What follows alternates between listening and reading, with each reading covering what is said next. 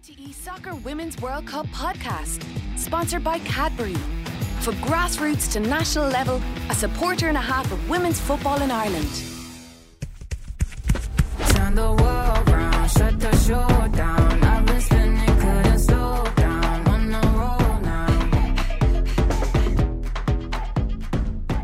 Hello, we're 2 days out from the 2023 Women's World Cup final, an all-European affair between England and Spain.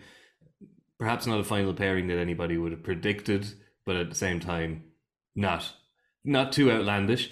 I'm joined by Anthony Pyne, back on the old sod in Ireland, and by Megan Campbell to preview the final. Hope you're both doing well. Oh, good, thanks. Good, Mikey. Good stuff. Megan, you're based in the northwest of England, so I guess I wanted to ask you, first of all, are you happy with the level of hype? Are you seeing dogs wearing Lauren Hemp jerseys? Are you seeing white and red bunting all over the place? Are you happy with how World Cup fever is sweeping the nation? To be honest, Mikey, it's actually quite strange because you don't really see anything around the area. Probably if you were to go into like the likes of Ella Toon, who lives in Astley, around the corner from me, you'd have flags and she's painted on walls and stuff. So that area is brilliant. But as a whole, I don't really see much talk or about it, or anyone wearing England jerseys and things. And I remember from when the men were at the World Cup and in the final, and it was like people shut down businesses, they shut down shops, they wanted everyone was on the street, they had their button flags all over, and I just don't see that here, and it's sad, really. I do understand there's a time difference, which is a massive thing in it, because obviously, and it being on a Sunday, businesses normally won't be open anyway, but you don't really have the hype or the talk about it. Now, I could be wrong in terms of, like I said, more local to the girls' areas specifically, there will be a lot of hype, of course, but as a whole, I haven't seen much. That's unusual, I guess, isn't it, Megan? And it is, as you say, it's disappointing, because I think usually what you need for any kind of team or a sport to catch light is a bit of success. You need a bandwagon. I would say the UK media it's definitely not on the level it would be if the men were in the World Cup final. Let's not kid ourselves, but they've been on the back pages. It's been competing with the Premier League and doing quite well in terms of media coverage. So the fact that there isn't a groundswell of support, I would imagine for a professional footballer like yourself, must be kind of a little bit sad to see or not see.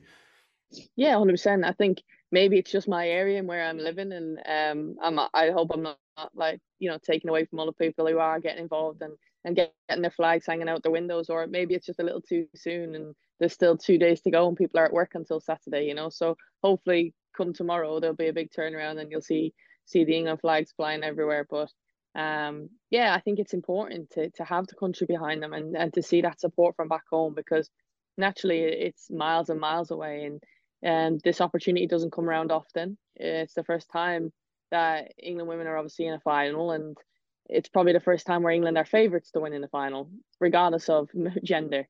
So I think it's so important for the country to get behind them, and what they've already done for women's football in the last year and a half, in terms of the successes of the Euros. It just goes to show that this team are getting better, and it then transpires over to the domestic leagues as well.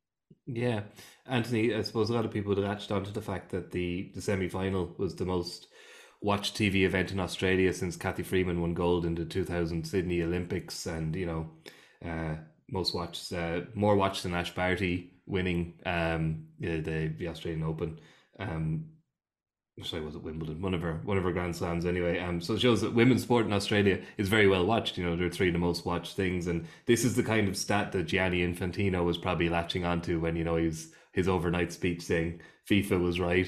As is often the case, FIFA is right, and he kind of glosses over the fact that they're still spending less than half on kind of player fees or prize money as they would for a men's finals. And like what Megan's anecdotally saying, obviously she's not saying she can speak for the whole of the UK or the whole of England, but it does show that women's soccer, it's making massive strides, but there is still a way to go, and there's no point in kidding ourselves otherwise.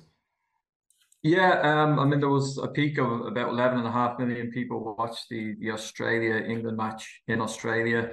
The BBC figures were very strong as well for that game, over 7 million. So, Megan's point is interesting. I wonder. I think the time difference is definitely a factor in terms of people going to pubs and bars and stuff like that. It is 11 o'clock in the morning for these games, midweek games as well. So maybe Sunday will be a different kettle of fish final, and perhaps the hype will be more visible on the streets and things like that. But I mean, it's a complicated thing. Like, having been in Australia, for the early stage of the tournament, certainly, like, it wasn't easy to watch the games. Like, the situation in Australia was that a lot of the games there were behind a paywall.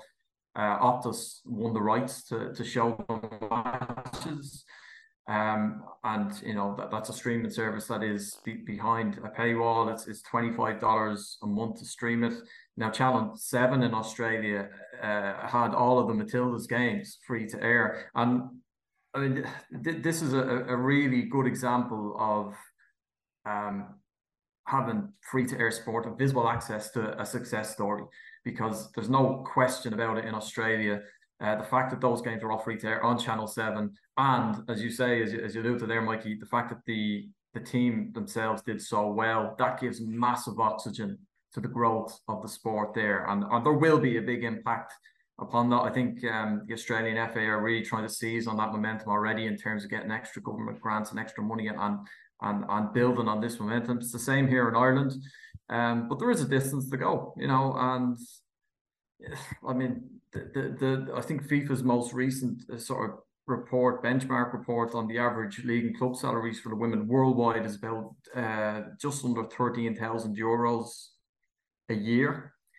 And we are in a climate where, in the men's game, top players are being lured to the Middle East for exorbitant, almost obscene amount of money. I think you can lose the almost there. I think it is obscene. Absolutely, and point taken. So there is this mad gap there, but there's been great strides, and it's been an excellent tournament. But certainly, like, that phrase, can't see, can't be, like, that free to air sport in an instance like this, it is so important, because it's just, whether it's the BBC, RTÉ, Channel 7, like, there's nothing like a success story, and to have that platform. I think we've seen it with the Ireland women's hockey team, didn't we, a couple of years ago as well, where they in the World Cup, they got to the World Cup final, and suddenly it becomes the biggest sporting story of the summer, where, let's be honest, at the start of the summer, it just wasn't on a lot of people's radars.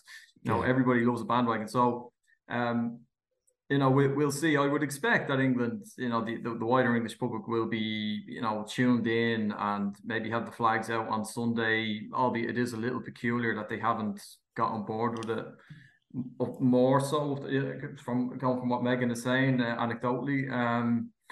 But then again, I mean, even here, I think, like, we all saw how Ringsend was decked out for Abby Larkin, and there was other pockets of the country, Russia, North County Dublin for Izzy Atkinson, and Donegal for Amber Barr. But generally it was a little, if I can say, a little,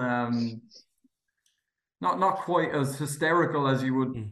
A little low key. A little low key is a little low key. But that would have, there's no doubt that would have built if Ireland got out the group stages, and suddenly people sense that there's this great something's happening. Because that's just natural. That's human nature, that people will naturally clamber aboard the bandwagon as well. So to matters close to the pitch, we'll get to the pitch in a minute, but Megan, I'm struck by the tale of two managers here. Serena Wiegman is adored in the UK by everybody, media, the players. The FA chief executive came out and said he wouldn't rule out for taking over from Gareth Southgate, which is interesting. Gareth Southgate's paid $5 million a year. She's paid $400,000. I wouldn't say no to it, but, like, the disparity is interesting there. And you say, no, it's the best person, not the best man. Anyway, she's adored. She seems like a very down to earth, straight person, which people like. Very Dutch. And on the other side, you've Jorge Vilda, whose own players don't talk to him. When he substitutes them, he puts up his hand for a high five, and he gets, he's left hanging. There are people, there's players like Veronica Boquete, who retired, I think, in 2017, 2018.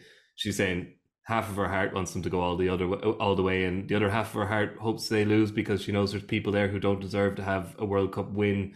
on their CV, and you don't need to be a genius to figure out who he's talking about. There's players from Barcelona who aren't there because they refuse to play for him.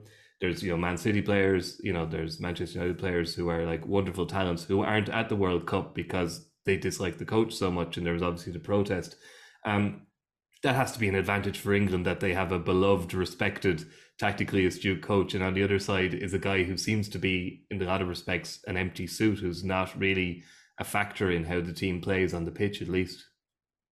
Yeah, I would say an advantage I'm not too sure of, because you can look at it in two ways. You could say, as Spain players, their togetherness and their unity behind wanting to do well in a tournament, obviously because they're representing their country naturally, for one, so they have the ability to do so, but two, they have that united agreement that, well, some players have come back into the fold now for the World Cup and made themselves available, so they still will have those views on Vilda, the manager, and will not, as you can see publicly, they don't agree with what he is about and things like that, by not shaking his hand and avoiding him in celebrations and things. But I think the unity and togetherness of the team is what's going to hopefully get a really good final and a really good performance from Spain. And I think ultimately I don't want everything to turn to, oh, Vilda this, Vilda that, because ultimately, like, what this has also done for Spain football, and what them girls have done, and hopefully has changed probably the next generation of women's football within Spain, and now they're hopefully going to become a dominant side, and they have quality players all over the field, and like you alluded to, they've got quality players that aren't even at the tournament. So I would like to think that this one World Cup won't define the manager staying in position, or the background noise being forgotten about, because ultimately there's obviously a big issue going on in the background that needs dealing with, regardless of the outcome of the World Cup final. And I hope that is sorted out so that the players all benefit from it. And other players feel that they can, if they want to step back into the fold and be involved and put themselves forward to play international level, to be selected, that is available to them, because ultimately they don't feel like that's possible at the minute. And it's quite cruel in a way, because the success that Spain are getting off the back of everything going on, but also then they're missing out on that as well. So I'm sure, no doubt, that they'll be excited and delighted for their players and friends and teammates who are doing well within the tournament. But there's that sour side to it. I'm sure that you don't want them to probably go all the way and win the tournament, because then it's kind of swept under the rug as such, and people probably are thinking, oh, maybe he'll stay in the job and it'll all be forgotten about, and we don't need those players back. But you do, because they're the ones who have grown Spanish football within the women's game for years and years, and those are the players who are playing at the top of their level, at club level as well, and so they're role models for next generations within Spanish football. From England's point of view, obviously you've got a manager in charge who's been to 4 major tournaments, that she's been a part of, obviously 2 World Cup finals now, and 2 European Championship wins as well. So she's got the experience, no doubt, in all those tournaments. Unfortunately, she wasn't on the winning end of the World Cup with the Netherlands. So she'll want to right her wrongs in that sense. But I think they're a very well-driven team. And from speaking to players previously and friends, they know what to expect. They're, like you said, she's very straight talking. So they know what she's like and what they need to do to get the best out of themselves under Serena. And I think that's so important when you've got a straight talking manager who isn't afraid to just, say it how it is. And these are the things you need to improve on and work on if you want to get minutes. And you're doing really well, but also you can improve in this area. But it seems that she's got a great relationship with the players, from all the media side of things that you see externally and from people talking within the camp. She's loved as a manager. She's straight talking, but she knows how to win. And ultimately that's what it's about. And that's what it'll be about come Sunday. Yeah.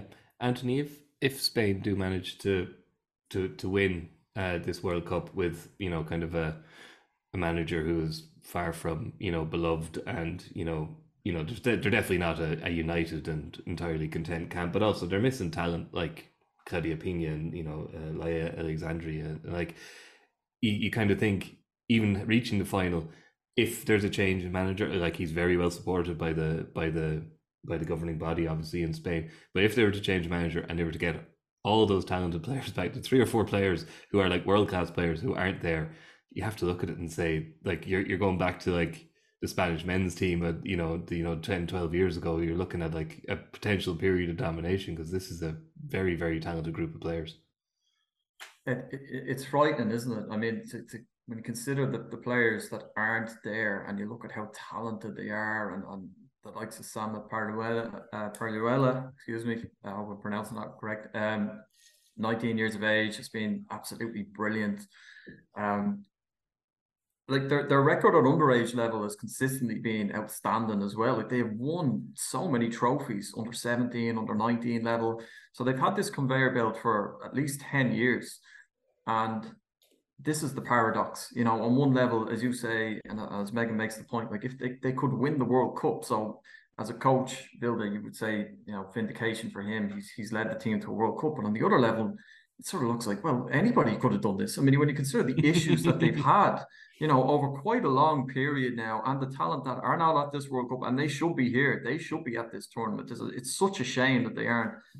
You would sort of come to the conclusion, well, I mean, if they can win a World Cup, having come through all of that and had such a huge split, 15 players, effectively stepping away from the team. Okay, some of them came back, but not all of them.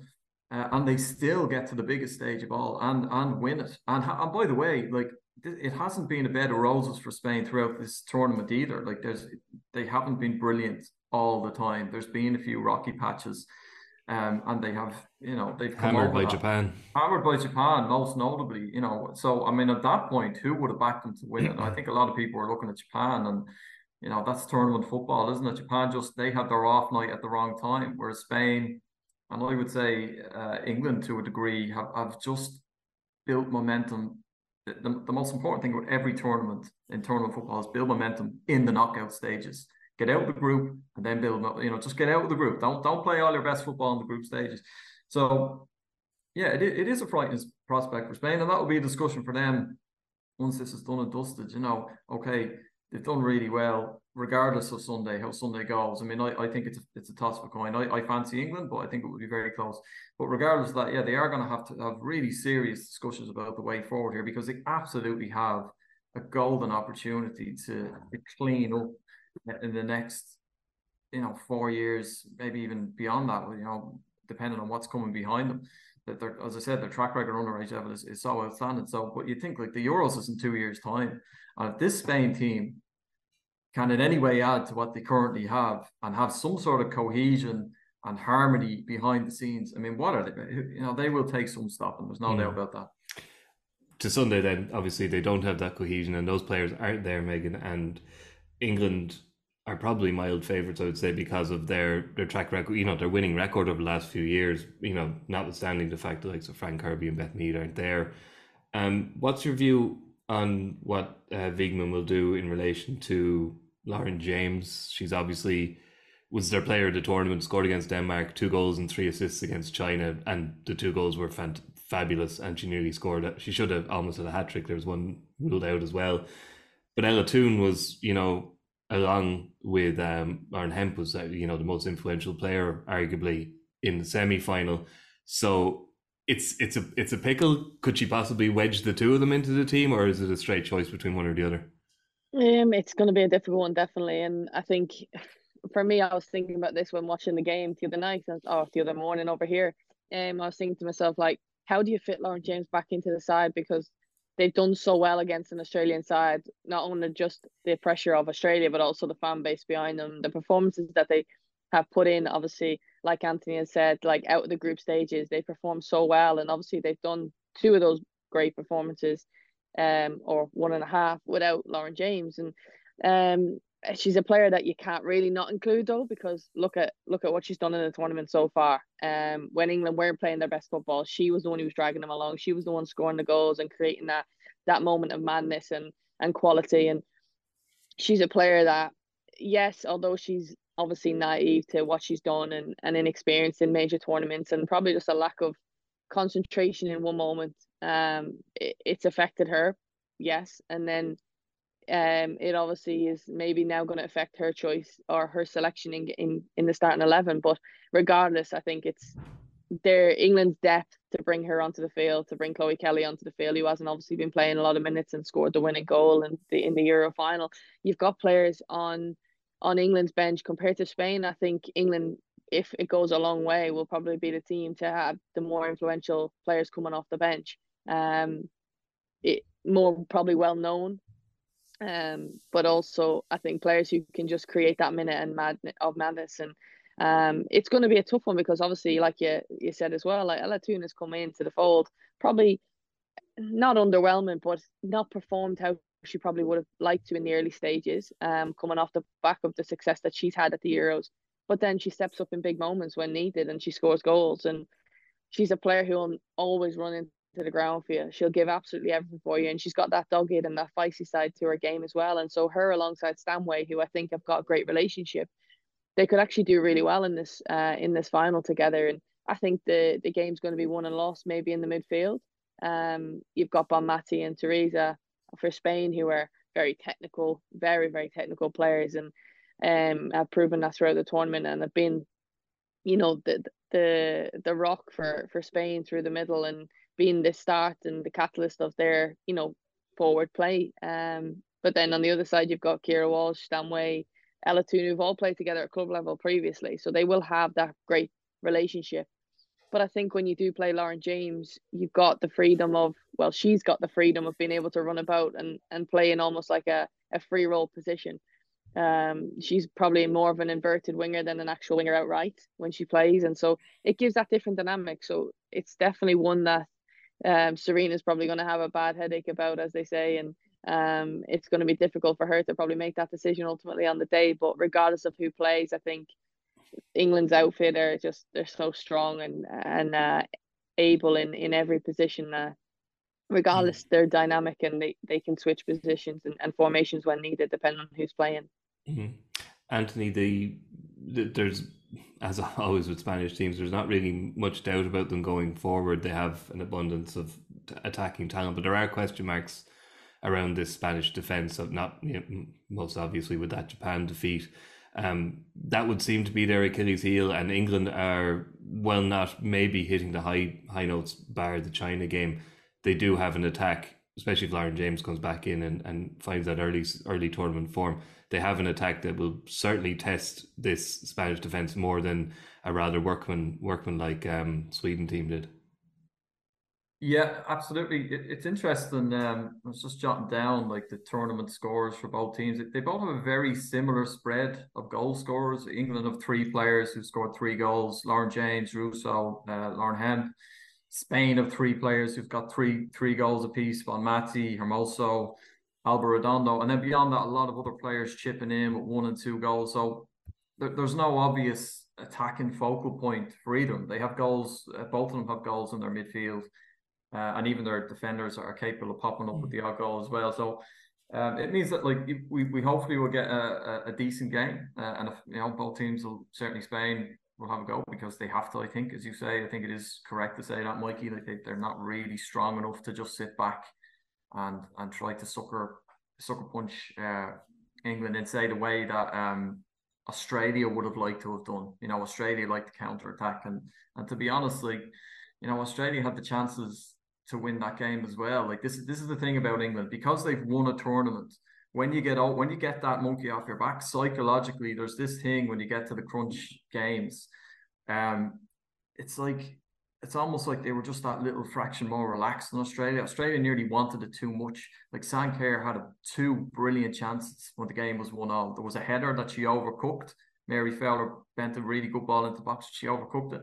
And then she snatched a glorious, like, there's no player in the world you'd want more than Sam Kerr to be in that situation, and she completely snatched it. Now that is just pressure and this mad desire, you know, on their home patch. They were so desperate to win that game, and England just have ice in their veins because they've been there and they've done it. You know, I know they are missing some really important players from the team that won the Euros, but they still have a spine of experience: goalkeeper, centre halves, middle of the park, right the way through. And it means that, you know, Spain are going to absolutely have to take their chances. I think they will make chances. I think they will make opportunities because they are so good in the top third from the midfield on up. But they have to make everything that they create more or less if they make 2 or 3 really good chances, they have to take 2 of them, because I don't see them shutting England out.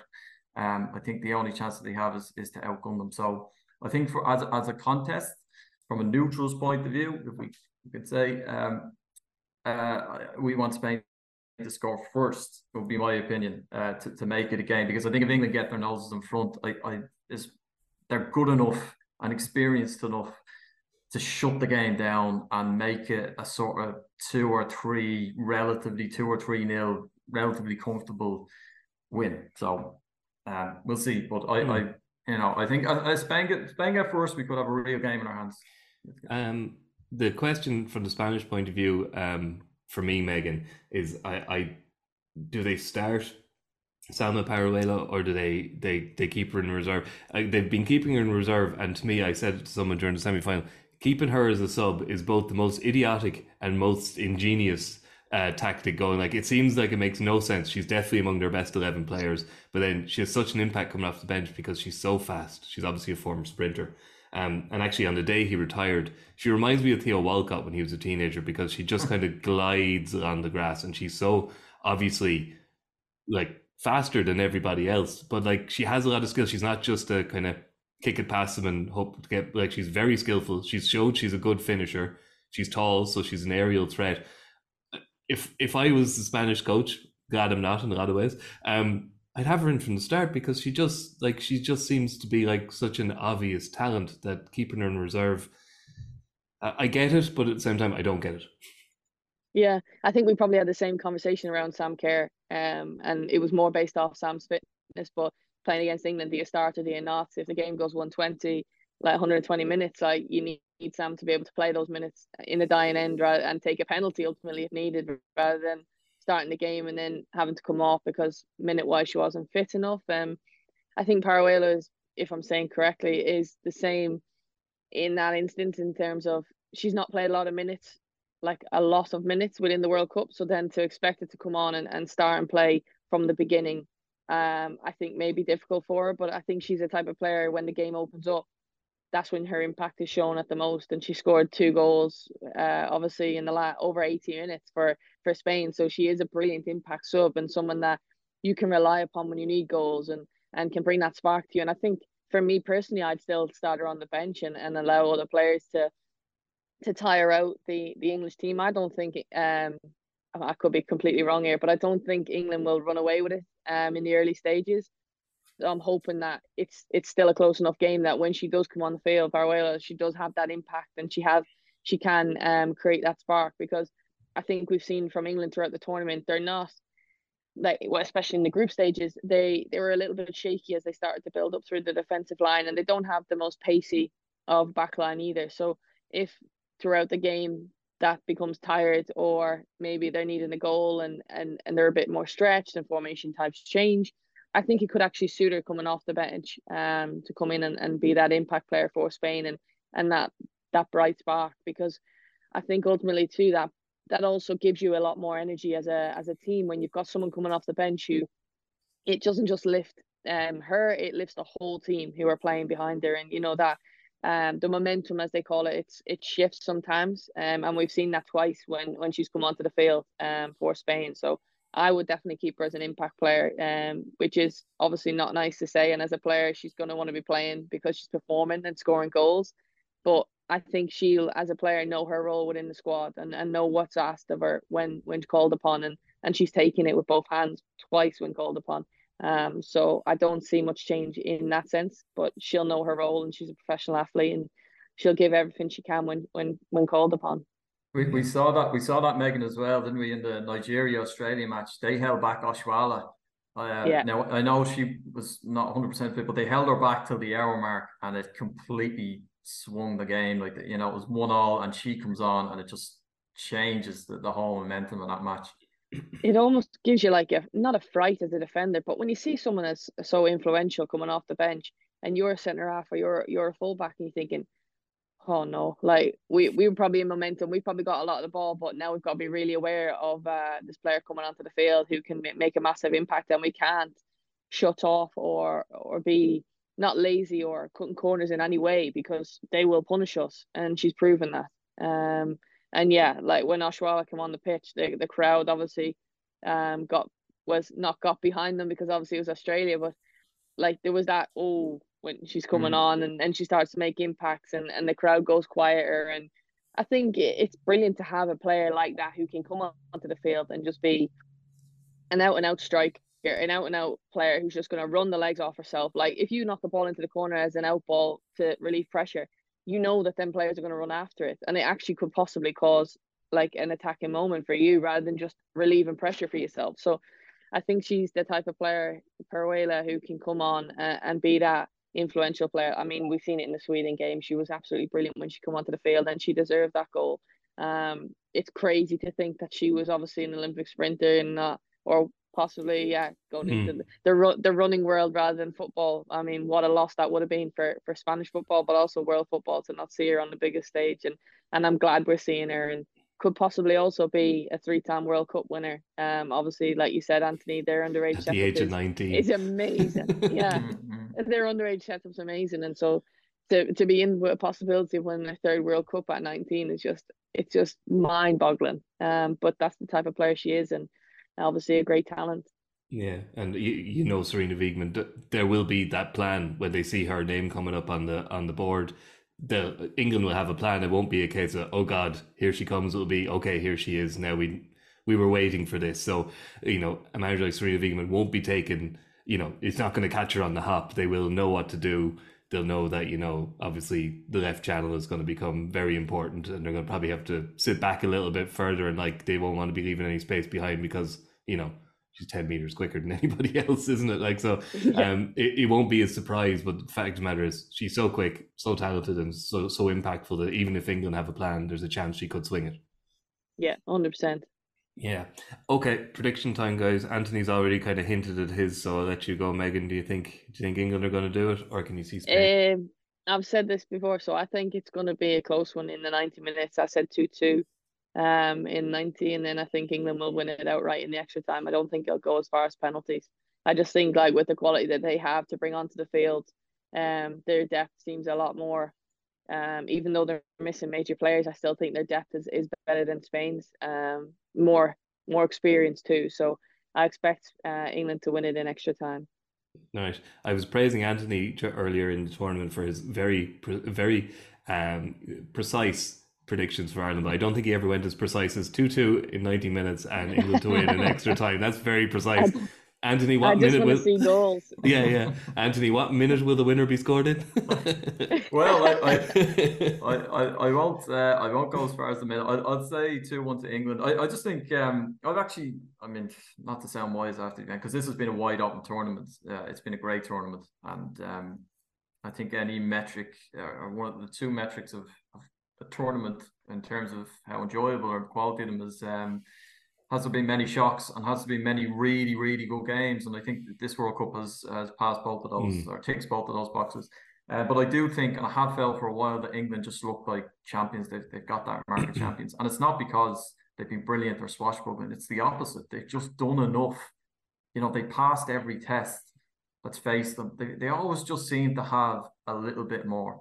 And I expect it will be the same on Sunday. And the thing about them as well, I will say this, and you know, this isn't for the purists, but they have a cynical streak in them. Like that's how Sam Kerr came in for quite a bit of punishment. You know, England are not above that. Like they will look, if they need to do that, they will do that. If they feel, they're very good at playing the game on their own terms. So if they have a lead to protect, they'll slow it down. That might mean tactical fouling. It might mean taking their time with throw-ins. If they're chasing the game, they're good at quickening things up, stretching things up.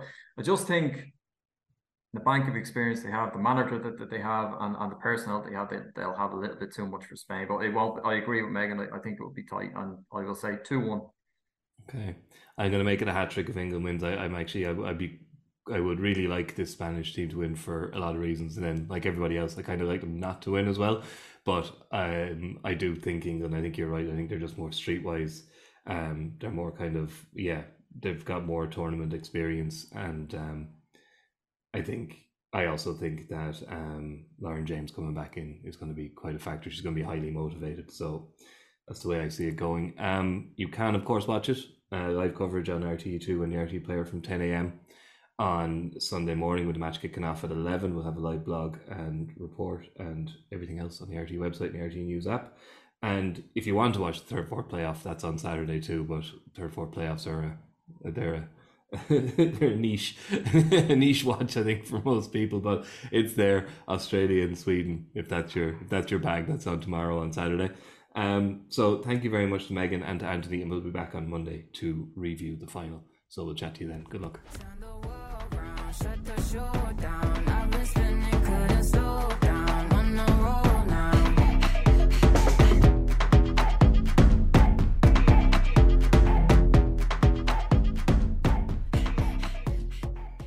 A supporter and a half likes, shares, comments and tweets. Cadbury sponsors RTE Soccer Women's World Cup podcast.